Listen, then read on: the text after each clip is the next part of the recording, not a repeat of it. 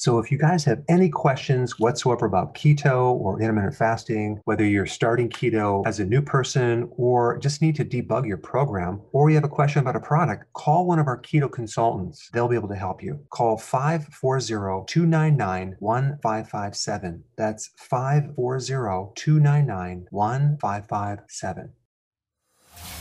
Welcome to the Dr. Berg Healthy Keto and Intermittent Fasting Podcast.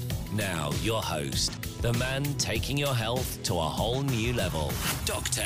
Eric Berg. Hey guys, I had another question related to, is it okay to consume whole wheat flour versus refined grains? Is it healthier? Can I do it? Okay, well, let's just talk about this because there's many different pieces to this. Are whole grains healthier than refined grains? Absolutely, but not by much. First of all, grains are seeds, okay?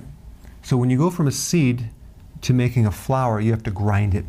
So flour is just basically milled seeds. And when you do that, you expose it to oxygen.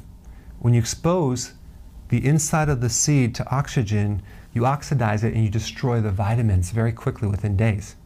So when you're consuming whole wheat, the question is, when was that grain ground down into flour and then they made into a bread? Probably months and months ago.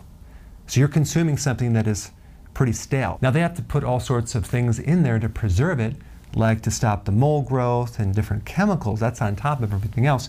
But you're not consuming bread that's been ground down the day before. All right, that's number one. So you don't have the nutrition. Number two, the glycemic index, which is how fast it turns into sugar in your blood and raises the blood sugar, from wheat bread is 75. Now think about this. Anything over 70 is pretty high on the scale. Wonder Bread is 73. Whole wheat is 69, still pretty high. Sugar is 68.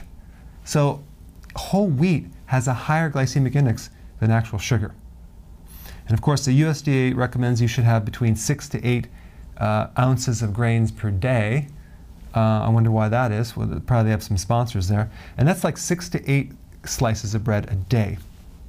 So, not to mention the gluten in the grains and the phytic acid in the grains, which prevent the absorption of nutrients. So there's a lot of issues with grains in general. So the next time someone tells you to start consuming whole grains, just remember this information.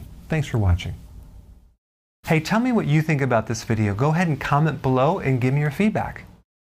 Hey guys, I just want to let you know I have my new keto course just came out. It's a mini course. It covers all the basics and how to do it correctly. You can get through this in probably 20 minutes at the very most. So if you're interested, click the link below and get signed up now.